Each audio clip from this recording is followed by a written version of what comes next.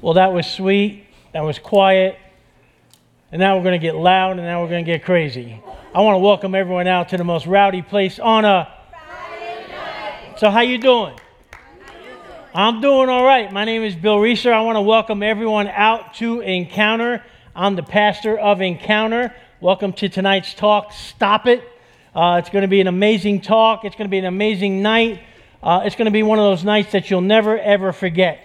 And to start tonight, I want to put our first anchor up on the screens. And anchor number 1 says, make the decision to get well from my problems and brokenness and admit that I do a terrible job at playing God.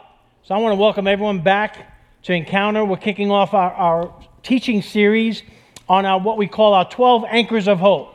Not 12 steps, 12 anchors of hope that we teach throughout the entire year. We're going to do a series on each anchor. I'm going to do a talk next week talking about I need an encounter. It's going to be part of part 2 for anchor 1. And it's going to be, and this also, these 12 anchors are part of a 12-week midweek study that if you haven't done an encounter study, you need to sign up for one tonight. It's going to be amazing. You don't want to miss doing an encounter study. Now, I'm not sure if you've ever heard, I know if you've been around me long enough, you've heard me talk about this concept of playing God. It may be new to you, playing God. I've never heard, what does it mean to play God? But all of us are guilty of playing God. All of us have tried to run our lives without the love and the help of a loving God, the loving God of the universe who loves us despite ourselves. All of us have made idols of other people. All of us have tried to run our lives without the help of God. All of us break the first commandment all the time by having other gods before our God. And many times we elevate ourselves into that God when we wake up every day and say, thanks, but no thanks, God. I got this one. I can handle my own problems. I can change on my own. I can change my past. I can control other people. I can manage my own pain on my own.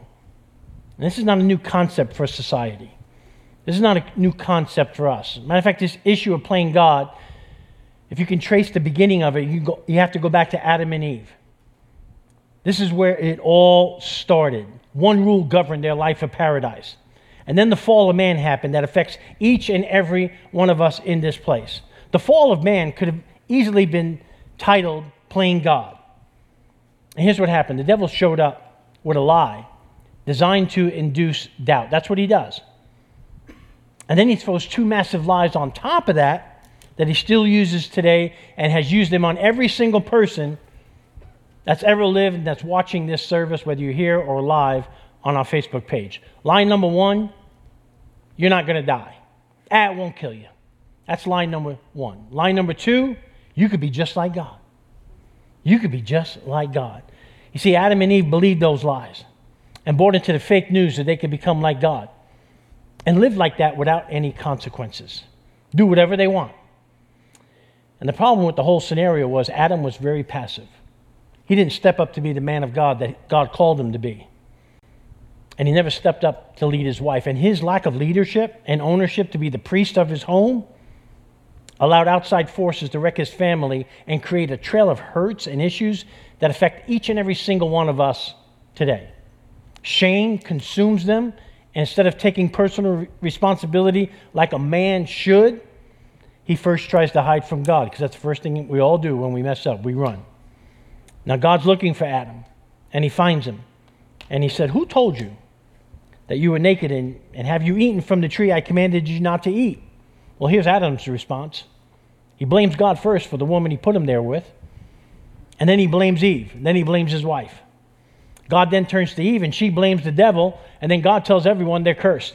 Thank you very much, Adam and Eve, for messing everything up. Friends, I say all of this, and it's important to go back to the beginning, because humanity has never been the same, and humanity has never recovered from that fall, and that's why we all need recovery. We all need discipleship. We all need to get well. Everything is broken, and so are us. Nothing works right in a broken world. We're all born into sin, and we inherited a sin nature that every person who has ever lived, including you and I, have to deal with. We all need to get well from our past, our sins, our hurts, our disappointments in life, and from the hurts that have been inflicted on us. We all have issues. There are no perfect people. If you find one, let me know. See, there are only two types of people. People who know that they have problems and admit it, and people who know they have problems and will never admit it. That's what we call denial. And I have learned as a pastor that this issue of not wanting to get well, because that's what it's called. I don't want to get well. It's a big deal. It plagues families. It plagues churches. It plagues societies, businesses, relationships, marriages. Friends, playing God is the ultimate symptom of codependency, because if you're not dependent on God, which is a healthy dependency, then you naturally become codependent in all your relationships, and all your relationships will suffer because you're not dependent on the one who God wants you to be dependent upon. That's why the first question we ask around here at Encounter is, do you want to get well? Do you want to get well? Myra, do you want to get well? All right, just check and see if you're alive, Myra. Good. Glad to have you. Everyone say hello to Myra. Okay, listen, it's not an odd. We are concerned about your salvation, Myra. Listen, it's not an odd, funny, or even judgmental question, do you want to get well? It may sound offensive. In fact, it's a question Jesus posed to a man who had a sickness and infirmity for 38 years. And this guy, like many of us, did a terrible job of playing God. And he didn't want to get well. Now let's look at the scripture. It says this. It says, after this is in the 5th chapter of John. It's up on the screens. After this, there was a feast of the Jews, and Jesus went up to Jerusalem. Now there in Jerusalem by the sheep gate, a pool, which is called in Hebrew Bethesda, having 5 porches. In these lay a great multitude of sick people, blind, lame, paralyzed, waiting for the moving of water. I love this story. For an angel went down at a certain time into the pool and stirred up the water. Then whoever stepped in first, after the stirring of the water, was made well of whatever disease he had. Now a certain man was there who had an infirmity, listen to this, 38 years. And when Jesus saw him lying there, don't miss this, and knew he had already been in that condition a long time. So Jesus sees him and he knows of his condition. Don't miss this. Jesus not only knew him and his condition, he knew his mental state and he knew his physical state. Just like he knows each and every one of you where you're at. He said to him, these are the words of Jesus, do you want to be made well? First thing he says. Didn't say hello. Didn't say how you doing. Do you want to be made well? And just like this man, we come up with thousands of excuses why we don't want to get well. Check out the man's reply to Jesus. Sir, the invalid replied, I have no one to help me in the pool when the water is stirred. While I'm trying to get in, someone else goes down ahead of me. Jesus doesn't even respond to this. Then Jesus said to him, get up, pick up your mat, and walk. He simply gives the man 3 things to do. He just tells him, get up, pick up your mat, and walk. He doesn't play around with the guy. He's not playing nice with the guy. He doesn't respond to his excuses. He doesn't respond to his denial and the fact that the man really didn't want to get well in the first place. Now, there is nothing in this story that suggests that Jesus was nice, that he was cordial, or even kind. I'm trying to paint a different picture of Jesus for you tonight. And when you look at the text closely, it suggests that Jesus was direct as one can be. It's a total of 14 words that is as direct and to the point as one can possibly be. Do you want to get well? Pick up your mat, get up, pick up your mat, and walk. Those are the 14 words. That's pretty direct. That's crazy. And if you look at society today, one of the problems we have that we face are people who determine what is political correctness. Political correctness has gone wild. I don't know who's in charge of all this, but they've all lost their minds. They really have. I can give you hundreds of examples, but we don't have time for that. But I want to tell you this. The reason why I say that is that most churches in America today, if they were to ever say these 14 words to someone walking through their doors, do you want to get well? Get up, pick up your mat, and walk. These 14 words would be considered politically incorrect, judgmental, rude, even insensitive. Do you want to get well? Get up, pick up your mat, and walk. Well, after walking with people for the past 20 years, I know that there are some people that have no intention of ever getting well. But they want the attention of other people, because most of the time they love the attention just as long as it's attention, even if it's negative attention. Even when their life is on the mat, even when their life is still a mess. And the fear is, if I get well, then who's going to notice me? Who's going to care for me? Who's going to talk to me? Now, don't confuse the message that we all get better together, and we do get better together. But we need people in our lives to love us enough to challenge us, to tell us what we need to hear, not just what we want to hear. We need people who are going to reject the tendency of codependency, to tell us when we're going in the wrong direction, to tell us to simply stop it. Stop it. Just like Jesus does when he approaches this man at the pool after he heals him. Let's pick up the text. Later, Jesus found him at the temple and said, he adds 14 words to the original 14 words for a total of 28. I've added them up. He says, See, you are well again. Stop sinning, or something worse will happen to you. These are the 28 words, only 28 words, no more, no less, nothing in between, nothing added, that Jesus spoke to this man. Do you want to get well? Get up, pick up your mat, and walk. See, you are well again. Stop sinning, or something worse may happen to you. Those are the 28 words. This is how Jesus deals with people who really don't want to get well. This is how Jesus deals with people who are lukewarm. This is how Jesus deals with people who have one foot in with God and one foot in with the world. And when you put all these 28 words together that Jesus communicates to this man, it defies logic. It defies sympathetic and grace-filled approaches, all sensitivity, and definitely all political correctness. In short, Jesus heals the man and tells him to stop it. Just stop it. Jesus didn't even pray for him. He didn't even hug him. He wasn't even compassionate. He was blunt and he was truthful.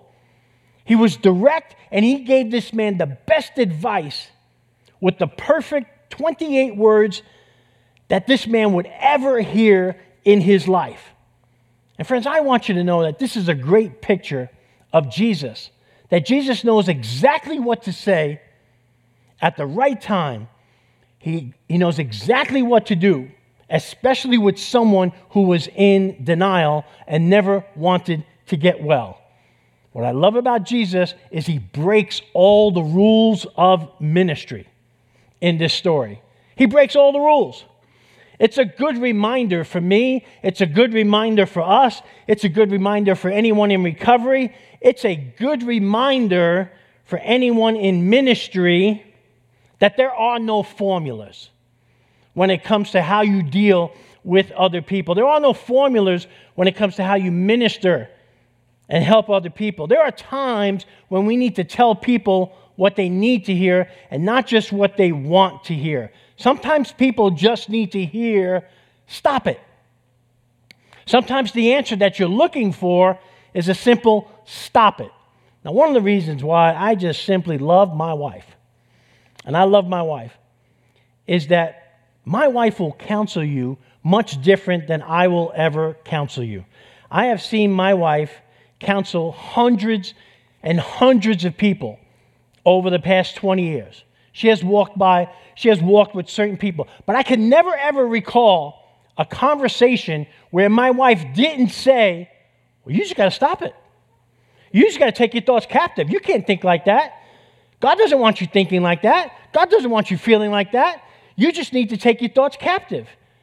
You just need to do that. That's how my wife thinks. That's how she ministers to people. Now, she does it with grace and love, but she's always telling people to stop it. Fact is, we've both adopted this stop it mentality and approach to how we minister to others. Now, if I could label the way that we minister to others, I would say my wife is more like an Arnold Schwarzenegger. She's like real direct. Don't do that. Okay? Check this out. This is how my wife does ministry. Right.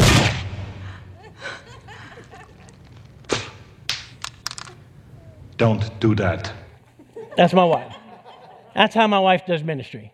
I'm a little bit more subtle. I like to just reel you in a little bit and just sit you down and tell you I love you, set expectations, tell you what kind of session we're going to have, tell you what's going to happen before I drop the boom of stop it. I tend to have the Bob Newhart approach, like this. Dr. Switzer? Yes, come in. I'm just washing my hands. I'm Catherine Bigman. Janet Carlisle referred me. Oh, yes. Fear of being buried alive in a box. Yes, that's me. Should I lay down? Oh, no, we don't do that anymore. Just have a seat. And let me tell you a bit about our billing. I charge $5 for the first 5 minutes. And then absolutely nothing after that. How does that sound? That sounds great. Too good to be true, as a matter of fact. Well, I can almost guarantee you that our session won't last the full 5 minutes. Now, we don't do any insurance billing, so you would either have to pay in cash or by check. Wow. Okay. And I don't make change. All right. And go. Go. Well, tell What? me about the problem that you wish to address. Oh, okay.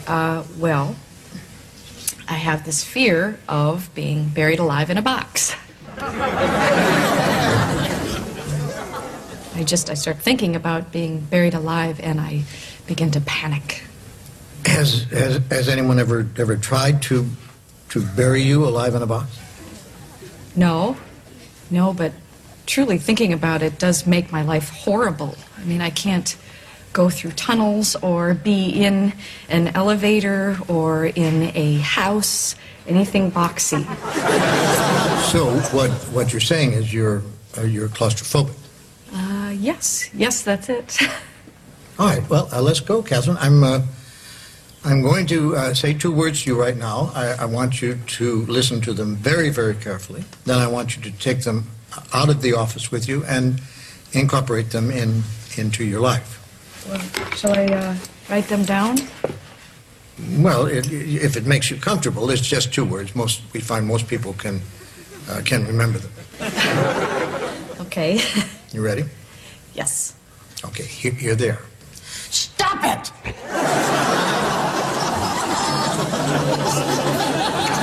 I'm sorry? Stop it! Stop it? Yes, S-T-O-P, new word, I-T. So, what are you saying? You know, it's funny. I say 2 simple words, and I cannot tell you the amount of people who say exactly the same thing you're saying.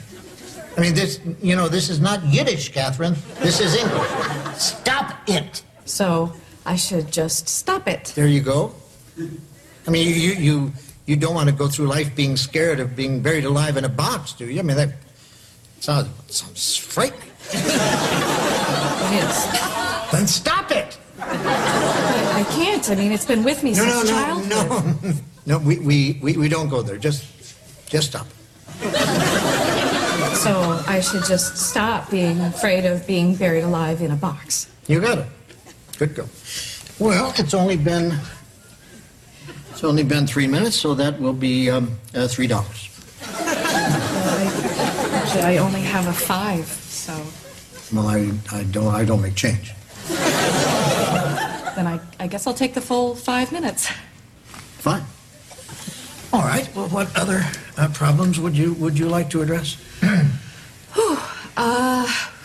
I'm bulimic. I stick my fingers down my throat. Stop it! But I'm compelled to. My mom used to call me fatty. No. No, we don't go there. But I've been having this dream. No, we don't go there either. But my horoscope did say... We definitely don't go there. Just stop it. What else? Well, I have self-destructive relationships with men. Stop it! You want to be with a man, don't you? Yes. Well, then stop it. Don't be such a big baby. I wash my hands a lot. That's all right. It is? I wash my hands all the time. There's a lot of germs out there. Yeah, don't worry about that one. I'm afraid to drive. Well, stop it! How are you going to get around? Get in the car and drive, you kook. Stop it! You stop it! You stop it! What's the problem, Catherine? I don't like this. I don't like this therapy at all. You're just telling me to stop it. And you don't like that? No, I don't. So you think we're moving too fast? Is that it? Yes. Yes, I do. All right, then let me give you 10 words that I think will clear everything up for you. You want to get a pad and a pencil for this one? All right. Are you ready? All right, here are the 10 words. Stop it, or I'll bury you alive in a box.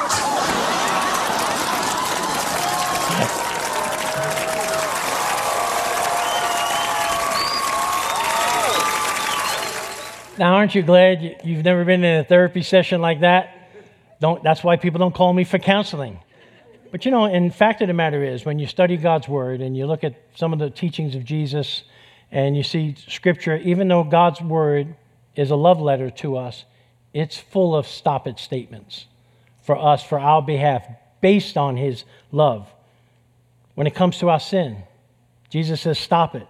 When it comes to our fears and worries, Jesus says, stop it. When it comes to judging, Jesus says, stop it. The Bible says, stop it when it comes to adding or deleting anything from His Word. Trying to get well on your own, stop it. Following the world and its value system, stop it. Relying on your own wisdom and knowledge, stop it. Don't lean on your own understanding, but just trust and acknowledge God in all His ways, and He will direct your path, Proverbs 3:5-6. Stop believing the lies in your head. Stop walking in the flesh, but walk in the Spirit. Walk full of the Spirit. Stop coping in unhealthy ways. Stop looking for scriptures to justify your own madness of self-justification. Stop incorporating God into your life and make Him your entire life. Stop resisting the Holy Spirit. Stop not spending time with God in His Word, in His presence. Stop believing those lies that come to your head. Take those thoughts captive. Find the antidote to that. Stop being complacent, lukewarm, and idle, because an idle mind is a devil's workshop. And you don't want to be guilty of walking with Jesus in a lukewarm manner, because you may just get spit out of His mouth. That's not a nice thing that is written in Scripture, but it's right there in the book of Revelation for us. You see, I've always played that Bob Newhart video in the past, and it's always made me laugh and say at the same time, imagine if recovery was that simple. Imagine if discipleship was that simple. Stop it. And I would always say, but we know it's not. Well, I may have a different tune now after all these years of working with people. And after walking with people close to 2 decades, my response is different today. After reading God's Word and allowing that Word to be the authority over my life, my response is different today. After yielding my life to Christ and allowing the Holy Spirit to lead me, to guide me into truth, convict me, rebuke me, redirect my steps, counsel me, and make God's Word and will plain to me, my response is different today. After working for 4 mega churches all around the country in Colorado, Illinois, and in California, ministering and being exposed to close to 55,000 people on the weekends, my response is different today. After evaluating my former life and way of living and seeing how God and experience how God has transformed my life, my response is different today. My response today is simply stop it, because what you think is impossible is possible with God. Never limit the Holy One of Israel. My response today is stop it, because when you realize how much God loves you and how much He sacrificed for you and for your freedom, it should and it will melt your heart. Am I going to stop leading with grace and love? Of course not. Am I going to stop creating excellent environments where God works best? Of course not. Am I going to turn legalistic on you? Of course not.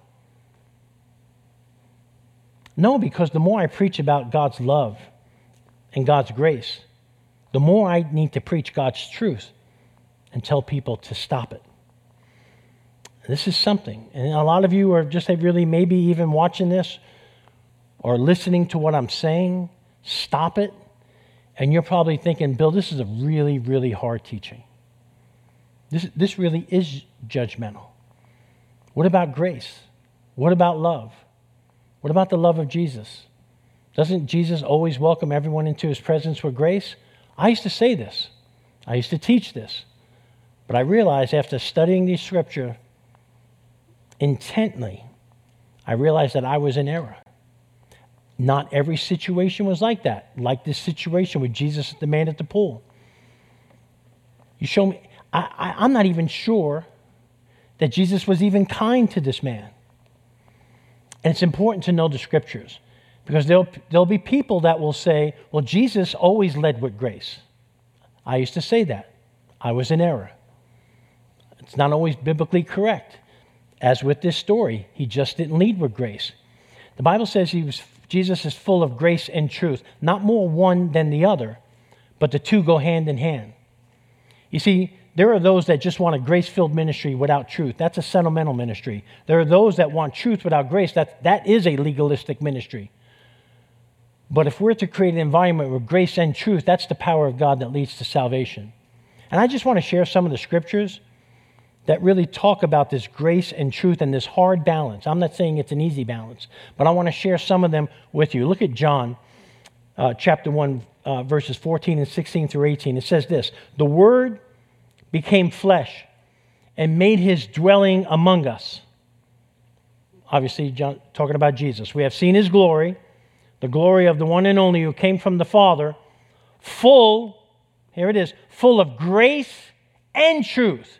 Not more one than the other, not one before the other, but full of grace and truth. From the fullness of His grace, we have all received one blessing after another.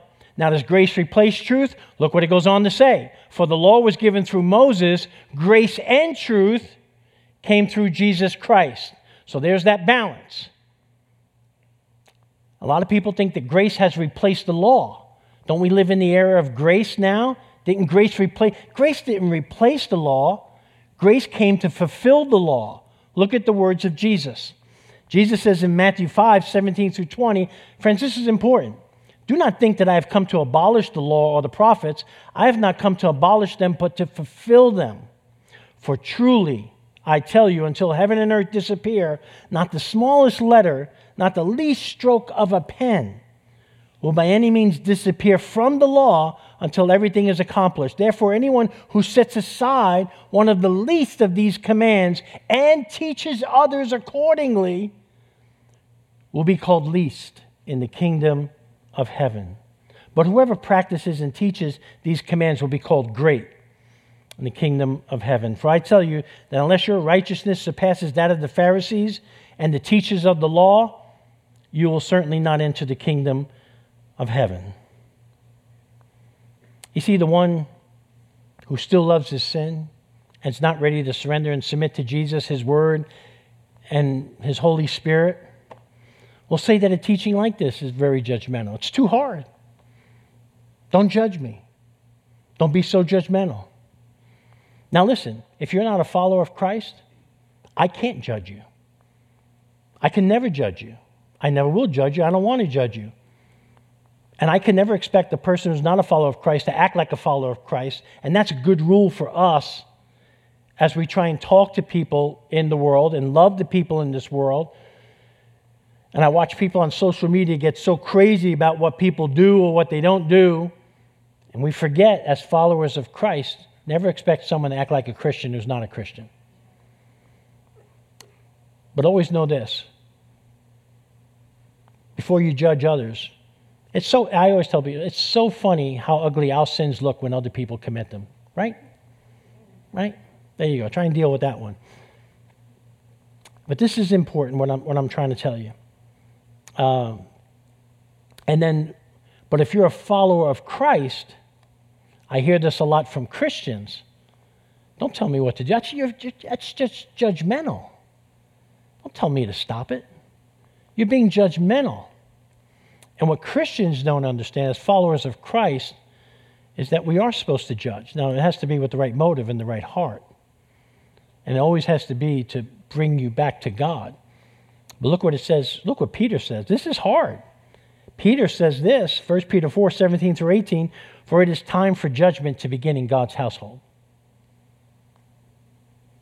And if it begins with us, what will the outcome be for those who don't obey the gospel of God? And if it is hard for the righteous to be saved, what will become of the ungodly and the sinner, the unbeliever? It's a hard teaching. But judgment does begin in the house of God. If I see you falling off, I'm going to tell you what you need to hear, not just what you want to hear. Peter wraps up the whole teaching. He ends it by saying, but grow in the grace and knowledge, in other words, in the truth of our Lord and Savior, Jesus Christ. Friends, listen to me very carefully. You need to let that be the root of why you grow, but not just how you grow. Grace is the root, but knowledge and the truth, empowered by the Holy Spirit, is the how. Anchor number 1 at Encounter is your starting point. Make the decision to get well from my problems and brokenness and admit that I do a terrible job at playing God. And that, my friends, takes humility. Because the root of playing God is pride. It really is. And we would be all wise to live out the counsel of James and Peter when they both said, God opposes the proud but gives grace to the humble. God opposes the proud but gives grace to the humble. You see, stop it to the prideful person becomes an angry, resentful trigger of rebellion. And their reward is always shame and guilt. Stop it to the humble person becomes a sweet melody of grace and truth that sets you free. Its reward is experiencing the love of God that always heals you and that always gives you unspeakable joy. Let's pray. Father, we just thank you so much that there are times you tell us just to stop it. It may seem harsh, it may seem rude, it may seem direct, but it's still filled with love. You discipline those you love. And you tell us hard things at times. It's not always something sweet and beautiful, but it can be. To stop it. Lord, as I was reminded this week, even in the one sermon that you preach over and over and over, and it was your main sermon, you basically told people to stop it when you said, repent, for the kingdom of heaven is near.